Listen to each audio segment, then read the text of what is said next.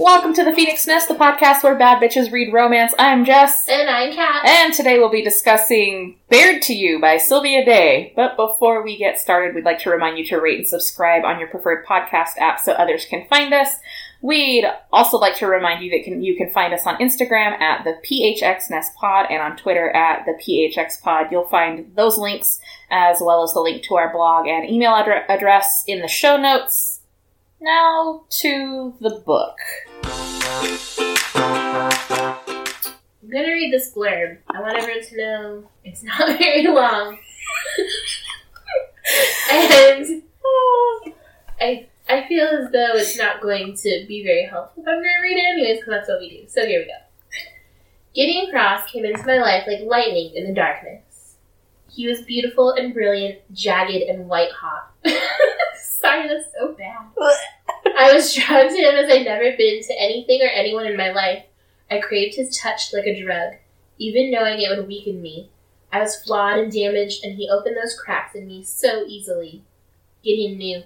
He had demons of his own, and we would become the mirrors that reflected each other's most private wounds and desires. The bonds of his love transformed me, even as I prayed that the torment of our past didn't tear us apart. That's literally it. It's a huge disappointment. Okay, none of this. This is the first in what, a trilogy? No, it's like 5 books and a novella. Okay, so this is why this is disappointing. It is very vague. Like the vaguest. And it's very, obsession-fueled from the start. Yeah. And it's just we know it's a disaster, but we're gonna do it anyways. Which, I mean, is fair. That happens a lot. That's why Tinder exists. Yeah. You know it's gonna be a shit show, and then you're doing the thing. So, anyways, I don't even know where to start. Okay, let's start off why I chose this. Yeah, let's hear it, Jessica. So, this is my bad book. I would like to formally apologize to anyone who's ever read this ever in their lifetime. Like, what the fuck? Unless they liked it. I mean, if you liked it, I'm not trying to yuck your yum. Like, at all. Like, that's you. You do you. This was not for me. Or for Kat, for that matter. So, as we know, I work in self-storage. Yay, I have a weird fucking job. And one day, when I was a lowly store manager working with Biff, Kat's Biff, to be specific. I haven't seen him in literally years. He tore my carpet out, a couple months ago. I wasn't here. I know. Sexy. Oh, God, that's so weird to know about my coworker, but okay. So, anyway, sometimes customers abandon units, and we have to cut their locks off when we think that they're going to auction or whatever, and we cut this lock off, and it was, a bunch of trash and, stuff that wouldn't sell. So our boss told us, go ahead and toss it out. Well, while we were going through it, we found the entire 50 Shades of Grey trilogy, and he was like, hey, I want to read these. And I said, hey, let me give you all the reasons why you shouldn't. And then this one was in the pile. And he was like, have you read this one? And I said, no. Now, the thing you have to understand about Biff is that Biff did some time. And he read a lot while in jail because that's all you really have to do. Which meant he was not going to read this for himself. Yeah. Anytime he has to read for himself, he's like, fuck that, I'll just watch the movie. There is no movie. Thank God. Oh, God. So, I took one for the team, and I read this, and came into work every day, and gave him the rundown of the night before what I had read. So it was like soap opera, like retelling. Last time on Bared to You, Gideon went down on Eva after they went to the gym and she had a sweaty vagina. Kind of shit. Actual thing that happens in the book, by the way. Just, unless you're freshly out of a shower, everything's sweaty at some point. And just the downstairs area is not appealing after the gym. It's not appealing most times. Directly after a shower, yeah, let's go for it. Anytime before that, that's going to be a hard pass. I mean, that's definitely the reason I enjoy showering with other people. Everything is clean and I know it. I mean, that's fair. That's fair. So, we have a list. The list is long, I'm going to be honest. I had to use my smaller handwriting so it would all fit on here. Can you read any of that? Yeah. Okay. I'm good. You forget I can read almost anything. because children have terrible handwriting because we don't teach it. That's true. So I'm good. I was thinking more along the lines of distance, but Oh, no, we're good. not my shitty handwriting. No, your handwriting's pretty good, actually. Nice. All right. Where do you want to start? I don't even know. Let's do this. Give us a short rundown like you did with Bittersweet Rain. Oh, God. Okay. So, we meet our main character, Eva. Mm-hmm. She is a new girl in a big city with her BFF bisexual man friend, Carrie. She's from San Diego. Yeah, but she's pretending like she's never been around a skyscraper. So, What the fuck ever. but like that's how she's like, I love the skyline. I'm like, y'all know that like coast to coast, there are big like buildings. You were in Southern California. Shut up. Just- Anyways, so they move into this, I want to say apartment, but they describe it as like a huge, almost penthouse like apartment. Yeah. And one of the things that she says is that the month's rent is more than some people make in a year. And I'm like, the fuck? The least I made in a year, when I was in high school and you only work part-time, you make like 12 grand. So if we're comparing like real estate values, if the least I've ever made working my job was 12 grand. Okay, and that was Part-time. probably around the time that this book was released. Right. Then why is it so expensive month? I know, like, I get it, New York people. I understand. It's squishy up there. You don't have a lot of space. Nice buildings are hard to come by and they're hella expensive. But that to me means that you're looking at 15 and up, like 15 grand and up per month Yeah. in rent. So I was like, maybe whatever. Anyways, Carrie is kind of like a party boy.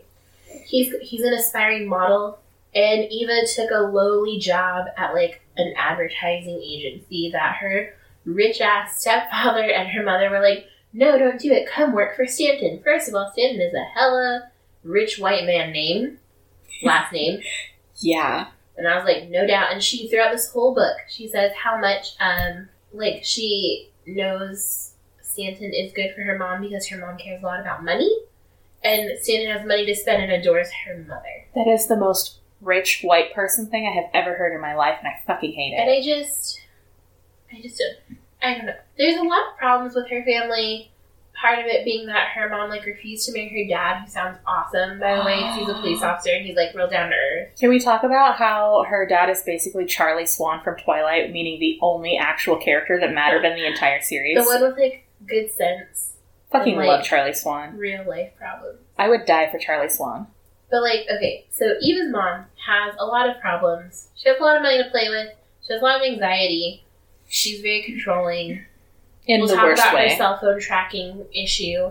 But anyways, Eva's like, fuck you guys, I'll let you help pay for literally everything, but I'm taking this job that you think isn't worthy of me.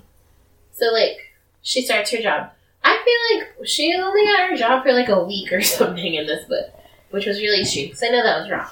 Like, it was weeks. The time frame is really off and really difficult to track in Like, this book. the first week she's there is when she gets the first big account, which is Gideon's account. And then they're, like, pitching and celebrating, and then some, like, you lose track. It's only because they get the account only because Gideon himself is a fucking stalker. We're going to get into that about fucking alpha male traits. Everyone's a stalker in this, honestly. God, yeah. Honestly, it's a little scary. So she's working out this, and then she finds out, surprise, Gideon Cross owns everything that has Cross in its name. Cause she's really stupid. Like, she doesn't put two and two together. Like, her building is owned by him, and it's called something with Cross in it, and she doesn't realize it. And the ad agency is Crossfire, and then the gym is Cross They're Training. Cross something stupid. Everything is Cross. What was the hotel? I don't remember. The Cross? Who fucking knows? Everything Maybe was she didn't owned. mention she ran away. But anyway, so Gideon's, like, taken with her right away. And he kind of becomes a little obsessed with her. And he's like, you know we're going to sleep together. Just give into it. It's how it goes. 40 pages in, And he I'm says like, he's going to fuck her. What? So they both are, like, fighting each other because they both don't have time for relationships and don't want relationships. I'm going to put that in quotes. They don't have time. Yeah. Which, I mean, honestly, everyone has to. You make time if you want a relationship. That's how it works. We've talked about that before. But, so So they end up dating, but not dating, because they don't want to be dating. But then he suddenly, like, rigs this whole thing where he's, like, making out with her in front of his gym, and suddenly he's saying that she's his girlfriend. And she's like, oh shit, things about my past that are real dark are gonna come out, I need to tell him. And then she has, like, this breakdown, and then he has, like, a breakdown, and it just continually is a breakdown. It's a breakdown Right followed by edge. makeup sex, followed by another breakdown. They had sex in a lot of places. Like, did you like, we should have tallied where. Like, They just fucked a lot. In a limo, in the hotel, in her apartment, in his parents' library, in his own apartment, in his office. in the shower in both locations. They didn't have sex in his office. I could have swore they did. She blew him. Close enough. We're going to The go oral with it. sex. Lord. They had the mouth sex. Whatever. Where else? I feel like that's it, but I also feel like there's so many other places. I think it's because it was so On her- consistent. On her couch, Oh yeah, he made her come on the couch. which, I mean, who hasn't been there? But at the same time, like, you have a roommate. I don't think I've ever actually had sex. Really? Well, you've always had roommates. I've definitely like made out. I was married. No, even when I was at someone's house, it was just us. Oh. We definitely used bed. I mean, there's more space. It makes sense. So, Anyways, so it's all fighting, running away from each other, brooding, and then makeup sex, and then they exchange rings in a strange, not ceremonial BDSM thing. way, because she doesn't want to, like, it's not collaring, but it's kind of collaring. That ring was heinously ugly, too. The description was really strange, and she was like, I feel like it perfectly embodies him and, like, his strength and the way it was. It was like gold and silver braided with knots and crosses. Like, what the fuck did he buy her? Anyways, you reach the end, and the end is super fucking Anticlimactic. unsatisfying. And you're like, I get it, because there's going to be a sequel, but throughout the entire thing, you don't get answers to anything. It's just ridiculously cyclic frustration. Every time I turned the page, I wanted to scream. And then because I was in a weird place, like mentally, I'm just going to come out and say it. This goddamn global pandemic is making my anxiety bananas. Yeah. And because of that, I have depression with lowercase d. We're not at capital D yet. We're trying to get that under control. It's hard to feel like you're not allowed to do things. Yeah. Like, so we're recording at night, which we normally don't do. I had family in town, which sounds like something you're not supposed to do, but it's my sister and her husband and their new baby, and I was staying with them for like a week and a half. Yeah. So they traveled down here to, see my parents, because they're the only AZ state grandparents that this baby has, and so I live with my parents anyways. So there's no escaping it for you. So, like, either way, I was going to either bring germs to my parents, or they were going to, in some way, bring germs to their house. And honestly, we don't go there. We go to, like, the grocery store, and that's it. And it's just, like, whatever. Yeah. But, so my brain has been very just like, bleh. I took 4 days off because of all of this. It's really strange to know I'm off tomorrow as well, but that's beside the point. that's fun. Yeah. So because of this, I was reading this book. Yes. I joined a virtual book club because I'm a nerd and I miss talking to Cute. people about books. So shout out to the ladies at Textual Tensions for doing this book club. We're Love reading a book that I'm adoring. And then also, I needed like a comfort read. So I binge listened to the audiobooks for my favorite trilogy. Mm-hmm. Nice. They're like 26 hours a piece. It's fine. I listen at double speed. We're good. So while all of that was going on, I didn't have the brain capacity to actually read this book. So It's good it was your pick then, not Right? mine, because... I read it along with the audiobook. And I want you to know, every time these two characters fuck, that poor narrator had to act out all the moans and the gasps and the no. Oh no, I hope they got paid so good. I hope she's doing so well in life, and I want her to know that despite this, I still love her a lot. Would you ever do a voiceover for a book? Yeah. I think it'd be fun. I would want to. Unless I had to do like an accent, because then I would just be a disaster. I mean, I would too, but that's beside the point. So, I listened to this on audiobook. It took me for fucking ever. There was a point in time where I'd lasted 3 days and I didn't pick it up at all. I just couldn't. I couldn't do it. I read this book in 2 days because I felt not only that I needed to get it done so that when I came back here we could record. Because like I said, we're recording at 9:30 on a Monday night. Which is weird because we usually record at about 3:30 on a Sunday. Yeah, it's a little bit different. But I knew that I had to get it done so that I could come and record and be prepared. But I just, like, kind of had to power through it. Because normally there's, like, an enjoyable part of the book. Even if it's not a great, like, super well-written romance, you're like, oh, the sex scene was really great. That made me a little hot. Or, like, the character was really likable. Or whatever. Bittersweet Rain. It was just banana pants the whole way through. That's how I got through that one. Because you couldn't get turned on reading it. No. There's no way in hell. Because you were too into the side stories that you're like, what?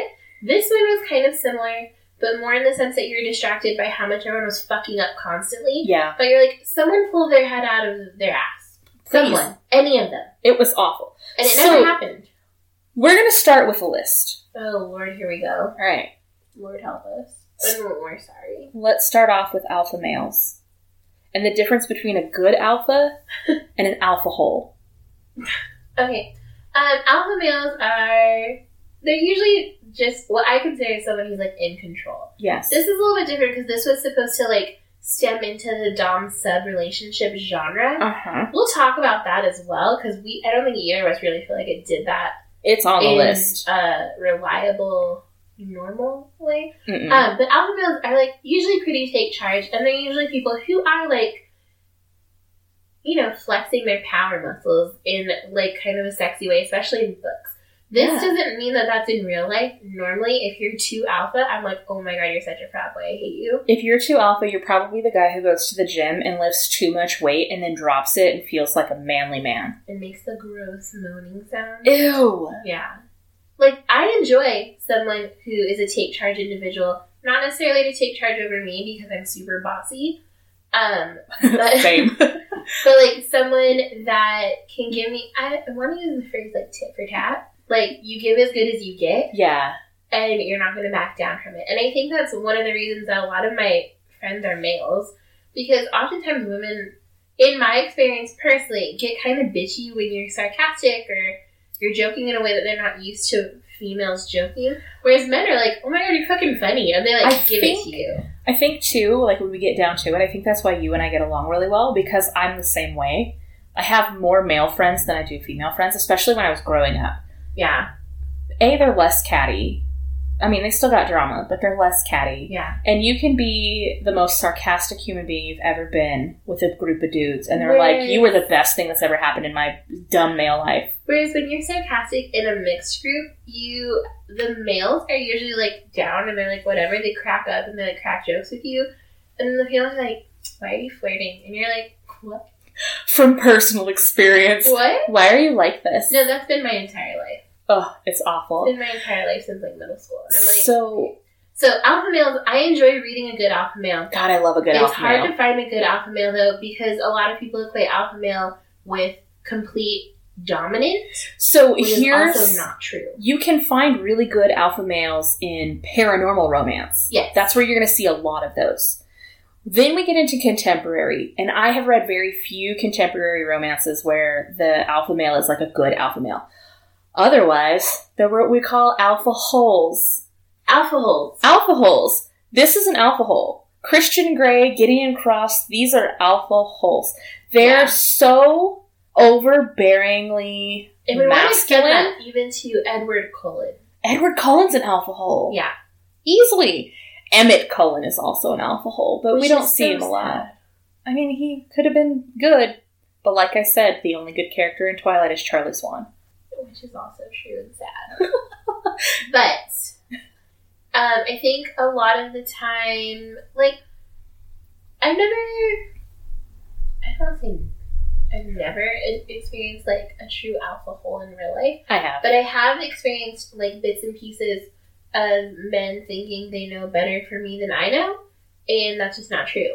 Like, not just necessarily in the sex aspect, of like, I know what you like or whatever, but just like the toxic, like, you're doing it wrong all the time thing. I'm like, shut up. My coworker, I cannot tell you how many times he was like, why don't you hand me that grinder? Girls shouldn't. I'm like, back the fuck up and let me do this. I can get this done faster than you can put your safety goggles on. Or I could just do things. So, I mean, it's not always a sexual thing. No. And I think that's really important because in books, especially romance novels, it's written as a sexual thing. Mm-hmm. That they only dominate, like, in the bedroom and the boardroom. And you're like, okay, which reminds me, Alina Jacobs has a new funny book. Does it have to do with a holiday? No. Damn it. It's called The Successor. Oh, no. And, oh my god, I read the blurb for it and I was like, oh my god, why am I not reading this? So that's my next thing I'm reading. That reminds, because it's the boardroom thing. But a lot of the time, just in romance novels, it's equated that they're domineering in every aspect of life, and that's just not true.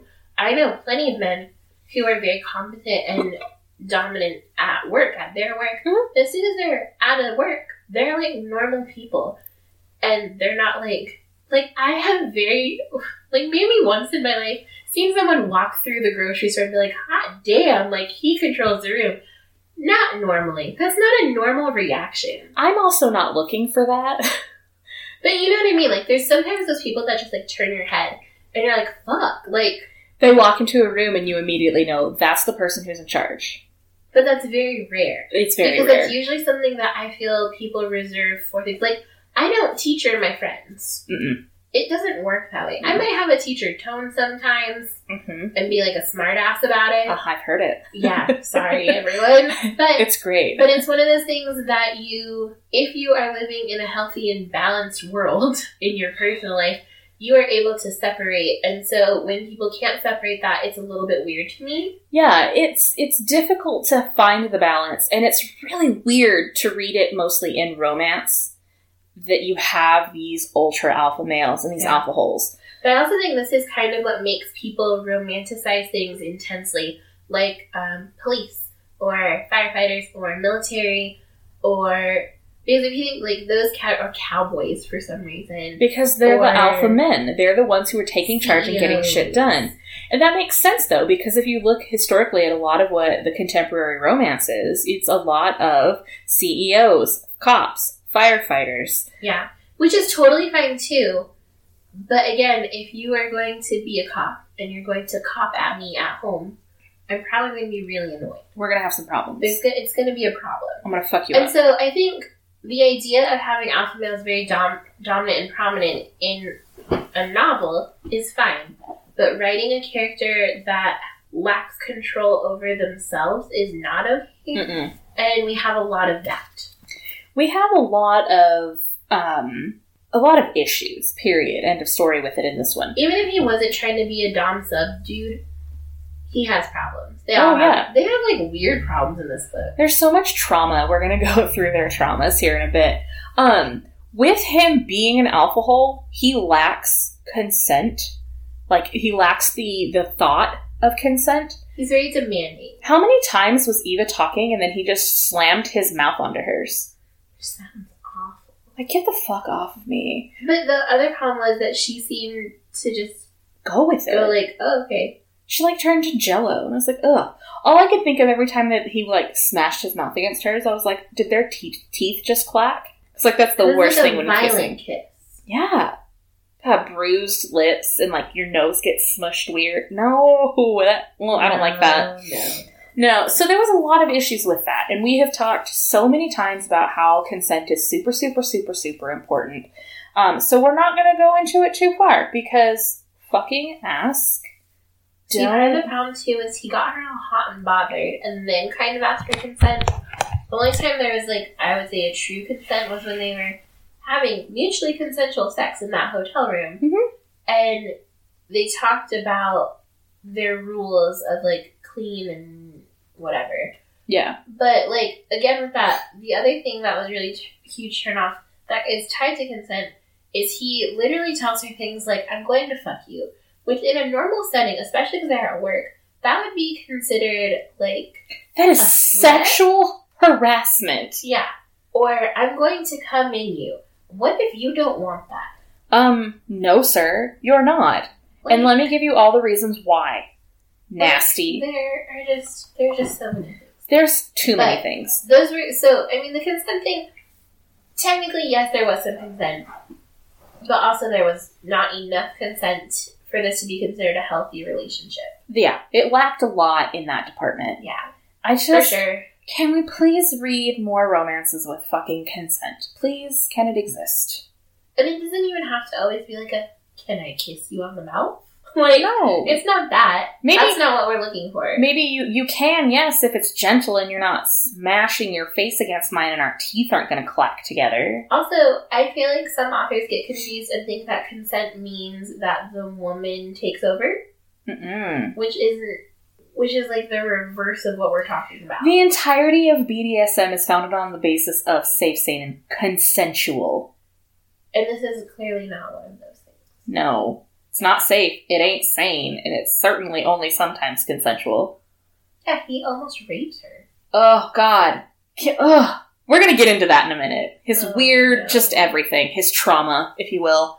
So we talked at the start of this. Yeah. You kind of described how they didn't want to do this with strings attached. Right. It was just so annoying. They didn't want titles, and they didn't want to be, like, put in this box, and then they put themselves in this box because they have issues with being possessive and being jealous. And they're both really upfront about that, which is great. That's great communication. I mean, at least we had that, but what did it take to get to that? A lot. Him going out with his ex and her being hella jealous about it and not knowing that that was his ex and just thinking, wow, didn't we just fuck in the limo and now you're going out with her? And he, like, didn't even really go out with her. No. She just wouldn't let her explain, which is one of my biggest fucking pet peeves. Just talk to each other. Please just talk to each other. But, so they both get insanely jealous, which leads to the whole you're mine in an unhealthy way thing. Okay. Sometimes it's sexy when your partner says, you're mine.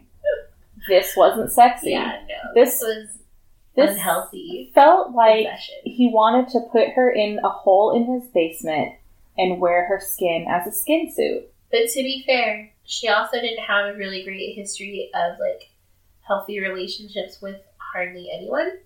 Okay, this possessiveness, too. We're going to take this into her mother and her weird need to control her adult daughter's life. So, we've talked before about it's realistic for us that we share locations, or our other friends do, or, like, my sister does with me and stuff. Especially because we do things like travel. Or, you know, like, I drive to Phoenix by myself. We go hiking. What if the both of us go missing? Someone's going to have to find us. Yeah. So, like, it's not necessarily you're going to get kidnapped and murdered kind of a thing. Mm-hmm. But it is, like, a safety thing. Yeah. And so I think that's fine. It can be unhealthy if someone that you're sharing a location with constantly lies or chooses to omit the truth, to, like, use your location against you. Yeah. Or, you know, something like that. Which, I mean, is also something that's kind of unavoidable. Like, depending on the situation. The only time I have ever checked your location was you were going through some shit. Your anxiety was really bad. Oh, yeah. And you had left here and let me know that you were going on a ride. Yeah, I'm going on a drive. Feel free to check my location. I'll be back in, like, a couple hours or whatever. I'll text you when I get home, but if you want to keep an eye out, kind of a thing. Yeah. Which is, like, the safe thing to do. You were in a weird mental state. Yeah. And you didn't want to go home. Whereas this is, her mom is in a weird mental state and has to track every movement of her daughter in the big city, even though she's a goddamn adult, and how dare she want to do Krav Maga? Which I don't understand that either. Yeah, so it starts with, her mom and her stepdad are like, we'll help you out with getting a cell phone since you're moving to New York and all this stuff. And then it turns out that they're actually using her cell phone, the mom is, to track her. Yeah. And the stepfather's like, well, it just uses your mom's mind. But then they start interfering with things. Like, she wants to learn Krav Maga because she thinks it's a great workout or it's good for, you know, protection or whatever it is. Yeah. And her mom hugely overreacts and then has the audacity to, like, invest in the studio and make sure that they have protection and, like, guards and set up that a driver will take her to and from this gym. And I'm like, what? Stanton is, like, enabling this woman's mental health problems. I mean, I've definitely been an enabler, but I would never say to this level. This is awful. And she has a therapist. Like, she sees... That she likes to. Someone... Eva has to go with her at one of the appointments and be like, yo, did you know she's doing this because she's a crazy psycho? And he was like, yo, did you know doing that makes you a crazy psycho? But, like, it doesn't make sense. It doesn't make any sense. It was really difficult to read that, and it was really difficult to try to process that. But they did process it in the book. Like, they discussed it and everything. That was one of the only weird storylines that had an actual resolution, even though her mom still is, anxiety-ridden and whatever. I have anxiety, but I'm not tracking people's cell phones. I don't care to. I'm just not gonna. So that's that on being possessive and being weird and not understanding that there's a line that has to be drawn and you don't fucking cross that shit. Yeah. Do you want to talk about their trauma? Okay, well, so they both clearly... Actually, the three... I'm going to add Carrie as the main character in here, too.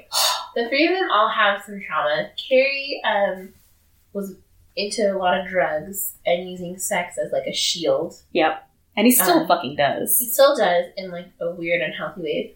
And the way that he met Eva was through their, like, therapy group. Yeah, their group right? therapy.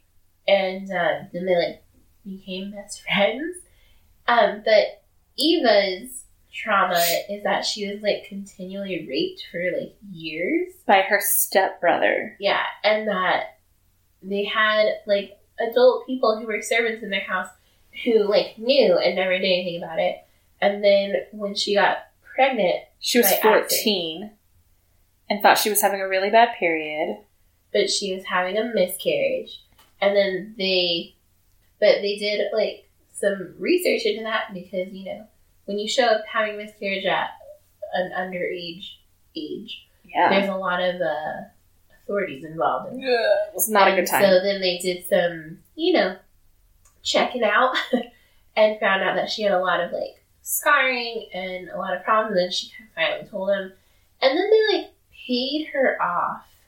The one stepdad and the protective stepbrother. Yeah. Paid her off, and she refuses to touch the money. And they swept it under the rug and, like, hid it really well and so that no one would ever know. Like, left with them. So that's Eva's. And then Gideon, we're not sure. We're not sure, but he has night terrors. He has night terrors where he furiously masturbates. Was that not the creepiest scene you have ever read in your entire life? It was weird because there's one where he's masturbating furiously, but, like, in a painful way. And there's all, like, where he crunched up and tight. And where he almost rapes her. And if there's anyone in this series that needs to seek serious therapy, it's Gideon Cross. It's the man with the masturbating night terrors. How terrible. Well, not only was, like, that's also, like, that's super fucking scary, but then he's also saying awful things. God, horrible things. To whoever in his dream he's doing. And we never find this out. And I mean, to be fair, we're not intentionally reading the rest of the series, right? Fuck no. I tried once, it's never happening. So, like, we don't know. We can look it up later. We probably will just to, like, settle our minds. But, like, because it's such a huge issue, it's weird that it doesn't come out. Like, at least in 50 Shades, like, that was not until, the second book that you find out what his problem is? Yes, because... Like, his real problem, not the burn marks and whatever. Well, because there was the scene where he handed her red lipstick and gave her, like, he drew where she was allowed to touch and where she wasn't. Which is also terrible. But can we, like, there's a parallel here with 50 Shades. Yeah. Like, there's a lot. There's a lot of parallels. Yeah. And they both of these alcohols have trauma. And it's weird, like, which is sexual also something trauma. That if you've read a good actual BDSM, people that are vetted and have had trauma have dealt with their trauma in a much healthier way than how these people are, these alcohols. And it's not saying that just because you've had like a traumatized past, you can't lead a normal life. It's saying that when you choose to ignore it and deal with it in unhealthy ways, like power play, in this way, it's bad. Because both Christian Grey and Gideon Cross also have the issue of they feel that they're pushing their outermost limits when they give up any amount of power. And it's too much for them to handle. It's hard. And then they're like, but I'll do it for you. And it's like, but that's not healthy. That's still not healthy. You don't do it for someone else. You do it for yourself. And if you can't give up power in any form, especially during sex, then you shouldn't be. You're not ready to. Yeah. That's not a thing. Or if you willingly give over all of your power without thinking of the repercussions and you just do it because they said so, that's also super unhealthy. Yeah, we do have to commend Sylvia Day, just very briefly, on the fact that she knows she has a flawed alcohol as a main character. Yeah. But she puts him in therapy. Yeah, and he willingly does. When she says, listen, I want us to try therapy because I think I love you. And it's been like 2 weeks. But I want us to have like a real chance. And he's like, you know what? I'll do it. And then he not only goes to the couples thing, which we never see. Do they actually do couples therapy? Yeah, he signed them up because he was going to go by himself on Tuesdays and they're going to gather on Thursdays. That's right. But we never see it. Or at least I don't remember that bit. It's a skim reading going, I hate it, I hate it, I hate it, I hate it, no, I hate it. I read it. I just don't... I don't think they did couples. He came back with meds. That was so that he could actually sleep. But he would sleep and not rape her. And furiously masturbate in his sleep. But they never did couples therapy. Not in this, I don't think. No, I don't think so. But maybe that's in a sequel. Could be. Which I hope it is. 5 more of them. The most resigned sigh ever. 5 more, not on my reading list. So, like, he at least is willing to try things. Because I guess this kind of leads to him, you know, when he lives alone, it doesn't matter. Yeah. Like, it doesn't matter. But now, I don't know. He's just frustrating to me. Do we want to talk a little bit about the weird wave of mom porn that came out when 50 Shades of Grey came out? It's like anyone that had ever thought about MILFs in, like, a way that they needed something to entertain them. Like, what's going to get them hot and bothered? Weird BDSM erotica. Those moms at home. What was that trend? Where did that trend come from? I think it's funny because, so, like, 50 Shades was, like, the pinnacle, right? Yeah. And we know that it's, like, fanfic and all this. But it was the pinnacle because everyone was like, it's so naughty. You're, like, reading about BDSM and, like, forbidden relationships. Meanwhile, if you were ever on a website called Literotica, there is literally every category in every genre and subgenre with any characters and theme you could possibly think of. So this is not new.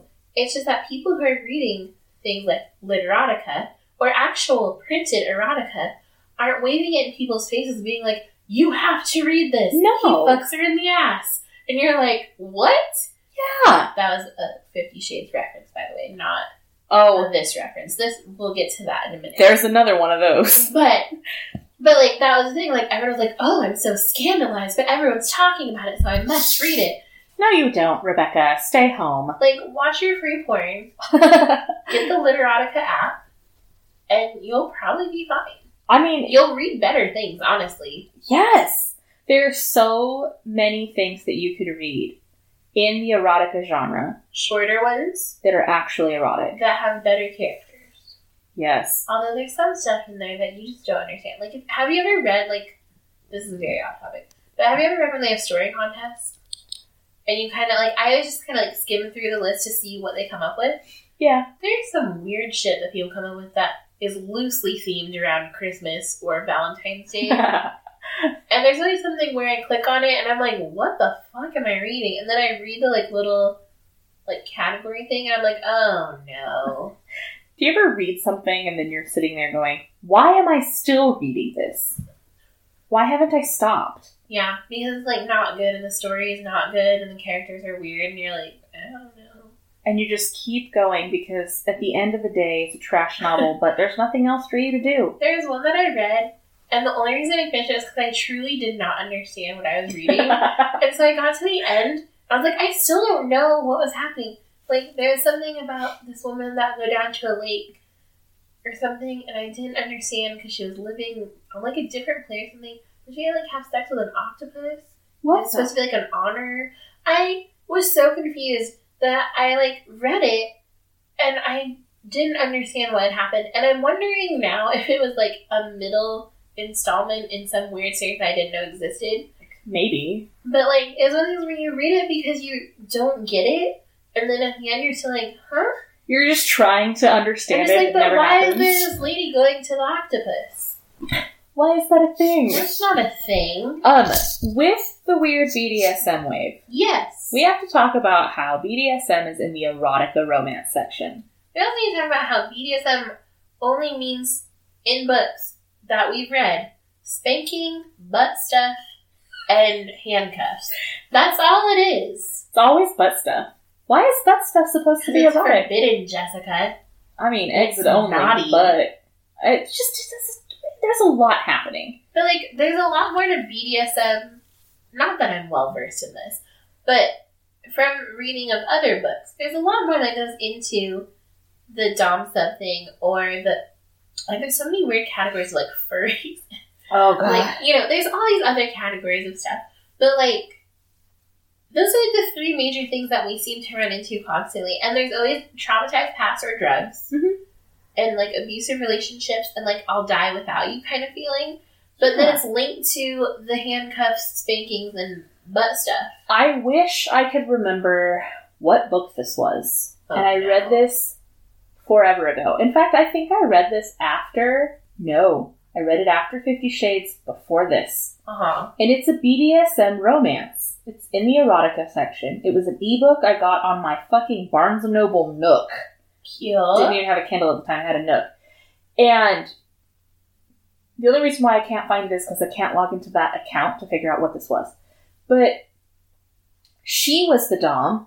Okay. And he was a police officer. They had to go undercover for a weird sex trafficking reason. And they got into a safe, sane, consensual, and healthy BDSM romance. And that is what that was. That was the best BDSM book I've ever read, and now I'm sad I don't remember it. Interesting. Yeah, I have no idea what that is. Then we could have compared and contrasted, and it would have made sense. I I don't can tell you what really- the cover was. I don't really jump to a BDSM genre very, like, quickly or naturally, so No. it's not a thing for me. Most of the time we're forced into it. But let's talk about how this is in the erotica section. Yeah. And there was nothing erotic about it. No, it was all, like, power plays and, like, exhibitionism, maybe, Ugh. I guess is what you call it, because, like, the car Yeah, and the couch. the library. Let's talk about the library for a minute.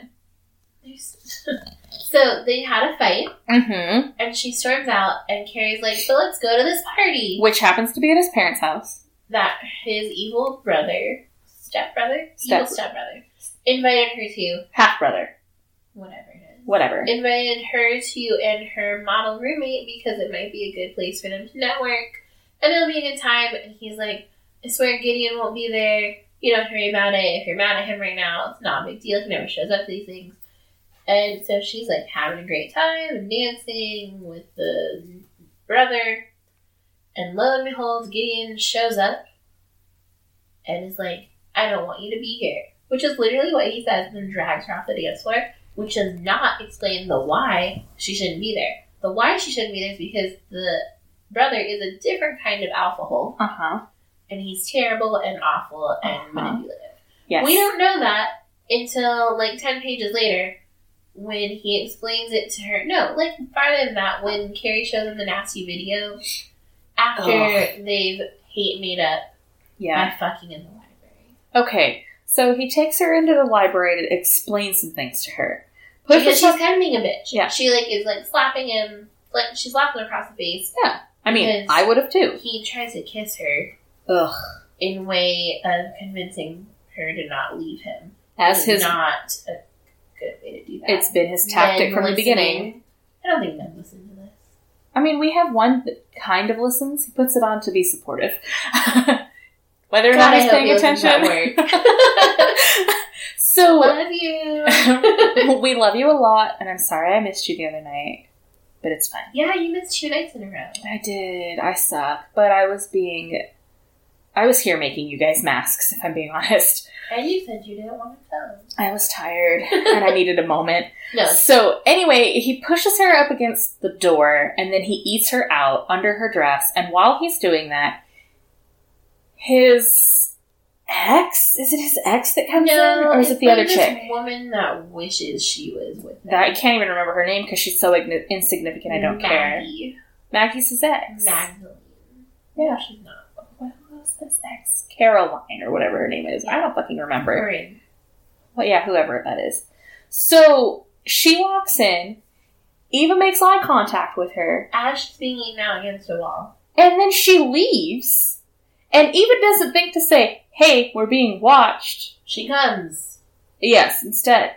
And then she asks Gideon for butt stuff because she wants it. She's never had it enjoyable, but everything he does she would enjoy. And he's like, I don't do anal play. And she's all, just try it. So he takes the cum that is dripping onto the floor. Because they had sex on the couch. In a sexy way, because he's like turned on by it. And puts his finger in her butt. And then his brother walks in. Under her skirt. His finger is still in her butt. And they have a whole conversation. And then he leaves and he finishes what he was doing. End scene, I'm angry. Do we ever find out if he washed his goddamn hand before he touched her face? I'm still mad about it. I know theoretically he got a warm washcloth and probably soaked up his hands at the same time. But I'm mad about it because it was really descriptive about making sure she was clean and how that happened. But did he wash his butt finger before he put it on her face? Who knows? There's just a lot. I'm very passionate about that scene. I hated it so much. That is weird. Like, why is there no lock on the door? Why if there is a lock, why didn't you use it? Why are there 2 doors? Why do you not say, oh shit, there's someone watching you eat me out as your first instinct? Hey, we're at your parents' house while a party is happening in the backyard. There was a lot that went on in that scene that was just horrible. It was all bad. And none of this stuff falls under the category of erotica. Not in my opinion. There was a lot of sex. Yes, it was very descriptive. Yes. But was it erotic? Also, No. we've said this numerous times, and I feel like no one's listening to us, but both cum and spit do not qualify as lube. I yelled it when we got drunk and went to watch the second 50 Shades of Grey movie, and the one gay guy in the back cackled. I don't enjoy the idea of someone lubing up anything with cum. Listen, it's like every single water-based lubricant, it's going to dry up. Yes, there are things that you use water-based lube for and things you use silicone-based lube for, but you have to understand that spit and cum and other bodily fluids are not lubricant for butt stuff. I'm concerned about what other bodily fluids people would be attempting to use, and I don't want to know. But we're just saying that, yeah, we get that, like, in the moment of writing your sex scene, it might sound sexy to be like, I can't help myself. This is here already. But they make packets of lube that you can literally put in your pocket. I have read enough. Maybe porn doesn't help. Because in porn there's a lot of spitting. I have read so much gay fanfiction at this point in my life that I can tell you every single one of these gay fanfiction writers know that lube comes in little disposable packets. There has never been. Because you don't need an entire bottle of lube. No, you don't. I mean, you can have. It's like conditioner. A dime cent should be all you need. Yeah. Depending on what you're doing, to be fair. I mean, yeah. I mean, if you're really I'm sure there are other doing, reasons you would need more than that, but, like, that's pretty much if you're doing pretty normal things, you should need a whole bottle. Do you want to talk about the weird slang that irritated the both of us? Oh, okay. So... Or do we want to end on that? Let's end on that, because it's funny. Okay. Let's actually... Yeah, let's go to the weird room situation in all of these weird BDSMs. We're going to compare Christian's red room of pain to the room that Gideon has recreated in his apartment for when Eva needs to run away, that he needs to feel safe and that she's still there. I understand the thought behind it. Like, he's really frustrated that her first instinct is to literally run away from him, no matter how dangerous that might be. And so he's like, that needs to not happen, especially since she seems to do that in, like, the middle of the night. So, barefoot in a robe. With his millions, he has replicated her bedroom at home based on his one time being in there and a photo of her sleeping. Like, he even has the bedding and the wall color and the furniture. And he's like, I made this for you so that you can feel safe. Which sounds super sweet. It's like, here's your favorite blanket to keep at my house. Edward Cullen, we need you to step back a moment.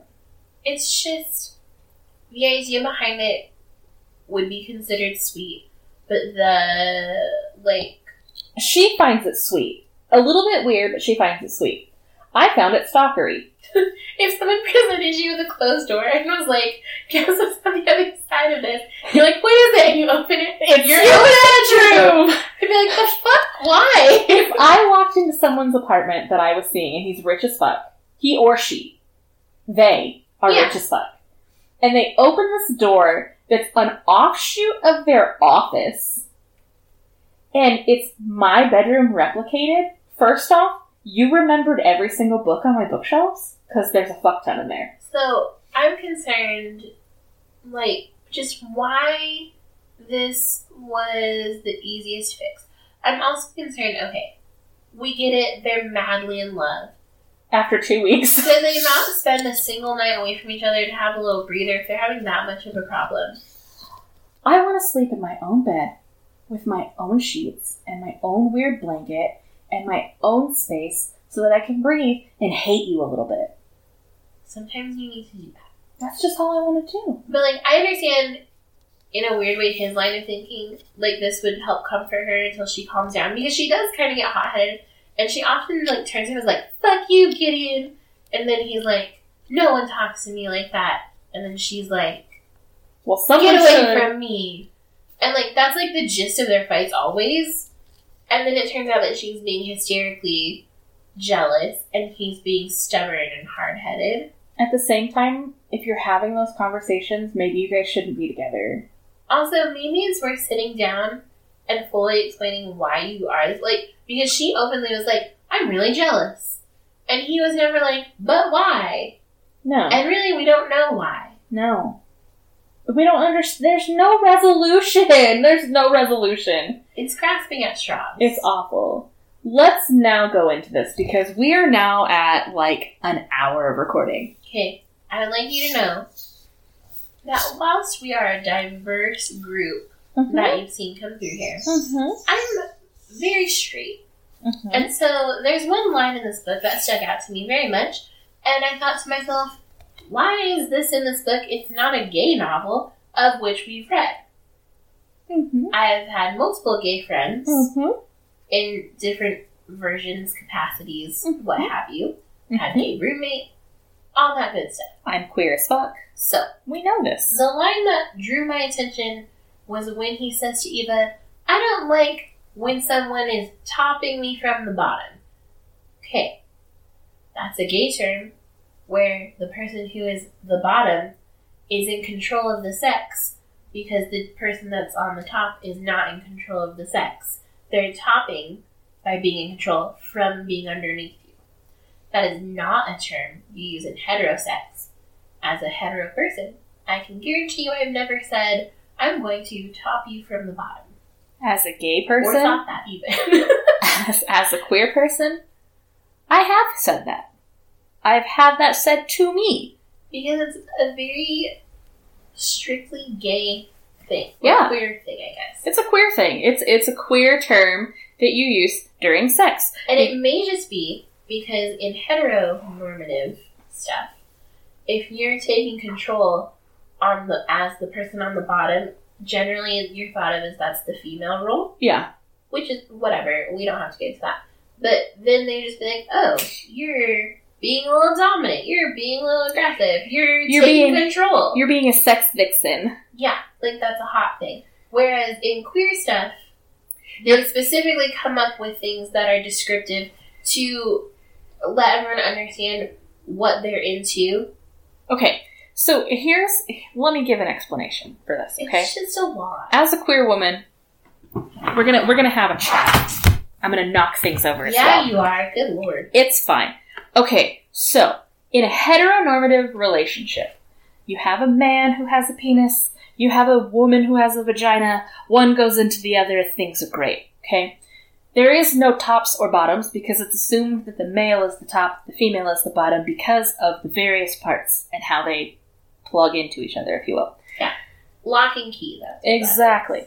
In a queer relationship, whether that be two women, two men, two non-binary, and any assortment of which those things happen, you have people who ask you, who's the man and who's the woman? Kind of dumb shit, right? And the way that the queer people get around this is we say things like, I'm the top, they're the bottom.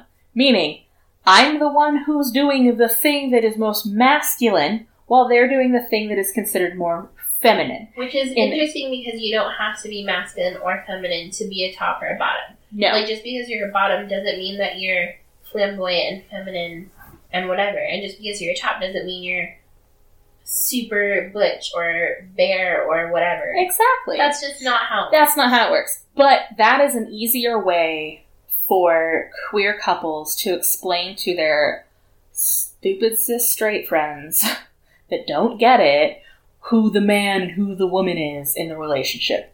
That's kind of how that works. And so to read topping from the bottom in a straight romance, I have never been more confused in my life. Well, okay, so the only reason I think that this might be in here, which we don't know, is if he was in some way in a gay or queer relationship before this, and he would want to use that language, but it's just a little off. Because she seems to be fully like, oh yeah, okay, I know what that is. Yeah. Whereas, I don't know that that's true. Other than she has a bi friend, like her BFF is bi. I don't know. And is that the reason why she knows what it is? But can we please talk about, has Christian Grey, they're basically the same fucking person. Has Gideon Cross ever been with a man? And I think, though, if so, I think that could be where his trauma came from. Maybe. I fully expected him to kind of take her to, like, a sex club and be like, I'm your master. Especially after he sat her down at his desk and was like, so listen, here's the thing. You're a sub. And she's like, no, I'm not. You don't get to make that decision for someone. Especially not outright. Like, you would have to sit down and have a conversation about, listen, normally in my sex life, I'm pretty dominant. I'm a practice dom. I am learned in the dominant things. Ways. You know.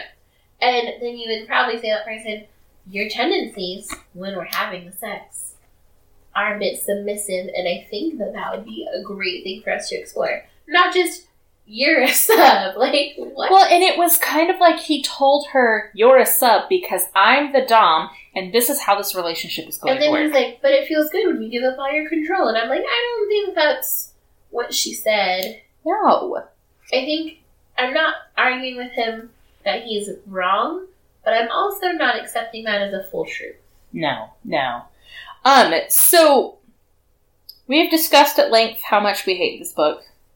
I'm going to be honest, I still hate my pick more than yours. And you know, that's fair, because I hate my pick more than I hated yours. Really? But I think it's because we've both already read them. And we had to reread them. I just felt like mine, like, it's not really fair to compare them. But I felt like my pick was awful because of the time and the language and the borderline incest and the weird, like, dastardly old man. You had this one. Yours was bananas. Like, it was really hard to follow. This one is difficult because it's, like, infuriating to read something that has no resolutions, and the only thing we know for sure is they're in a relationship and it's not going well at the end. It's like emotionally abusive. That's it. Yeah, it was an emotionally abusive book. I like every turn. Not only just, like, romantically, but her, like, platonic friendships were bad, too. So much toxicity. The best relationship was her boss and his partner. Oh my god, his husband. They were fine. They were great. I loved them. The only characters in this book that mattered. So we discussed last time with Bittersweet Rain that we are not going to give these star ratings. No. We won't do it. No. There's not even a dot to be put in a star to make this worth anything. Right. And we also always feel the need to reiterate that we're not saying that this person is a terrible author. We're saying that, like, the themes in this book, for us, weren't ones that really, like, struck a chord. And that doesn't mean that other people shouldn't read this book or... Shouldn't like it. Like, feel the need to be like, you're right, this is awful. If you're someone who generally agrees with our ratings, because we don't even agree with each other all the time, No. or if you agree with some of our opinions on other books, and this is one that you were curious about, these are just a lot of the points that we felt detracted from it being a truly good romance novel. And that doesn't mean that other Sylvia Day books are bad. It means that in this instance, we just didn't enjoy the content of this one. This book did not make us happy. It didn't ring my bell. No, it wasn't something that I read and immediately said, oh my god, you have to read this, as with some of the books that we've read in the past. And we've said that about quite a few other authors in very different genres. And so it happens to be that this book and the one before it are just ones that we had so much difficulty with the content or the language or the ideas that were supposed to be portrayed as, like, healthy, adventurous things, and we feel we are not experts. No. In dom-sub relationships at all. We're not experts in, like, writing. Like, we're just giving our opinions. So if you don't agree with us, totally fine. Feel free to let us know that we're stupid. You're like, that's bad. We'll humbly probably agree with you, but also ask you to say... But, like, why? Like, give what us redeeming reasons. factor? Yeah. Give us a redeeming factor for we it. like justification. Like, we've presented all of our arguments here. But we're not trying to discourage you from ever reading Sylvia Day. This is much like the Jasmine Guillory conversation we had, where we tried, or at least I tried, multiple books by the same author, and just felt like the writing style is just not one that clicked for me, which is normal. It happens. That's why some people don't like Harry Potter, even though they're wrong. Thank you. I get it. Some people don't like Star Wars either, even though they're wrong. So, like, whatever, I get it. It's fine. So, with all of that being said, if you do want to read our last book and this book, you're welcome to. These are just our opinions. With all of that being said, if you want to read this, you're welcome to. However, it's just not for us. So we are going to get into our next read, and we're going to get into something kind of weird. I found this on a weird Barnes & Noble trip, and I gave Kat a list to choose from. Yeah, your list was, like, way all over the place, by the way, and I was like, I don't know. Because we needed a paranormal romance to go with this round, because it's been a while, and it's my favorite subgenre, and I only have so many on the shelf that I could choose from. Right. So the options were, what was it? Dragons, paranormal, and something else. It was dragons. We're also working towards another historic. Yeah. So. Dragons, the Four Horsemen of the Apocalypse, and vampires and angels. Oh, yeah. We went with dragons. Yeah. So our next book is going to be Darkest Flame by Donna Grant. It's a Dark Kings novel. I don't know. I've never heard of these. Okay. All I have to say is, hey, St. Martin's Paperbacks, shout out to you for putting the number on the series. Hey, that's helpful. I fucking love this shit, and I wish more people would fucking do it. So yeah, join us next time as we discuss Darkest Flame by Donna Grant. It could be fun. It's the first time I've ever read a dragon romance. I have unfortunately read some. Oh. This could be a blast. It's gonna bring back some weird memories, I think. Oh, what if it was this one and you just don't remember? Do they collect small dragons that do different things and raise them? No. Like the Dragon Queen? No. What the fuck was that series that I read?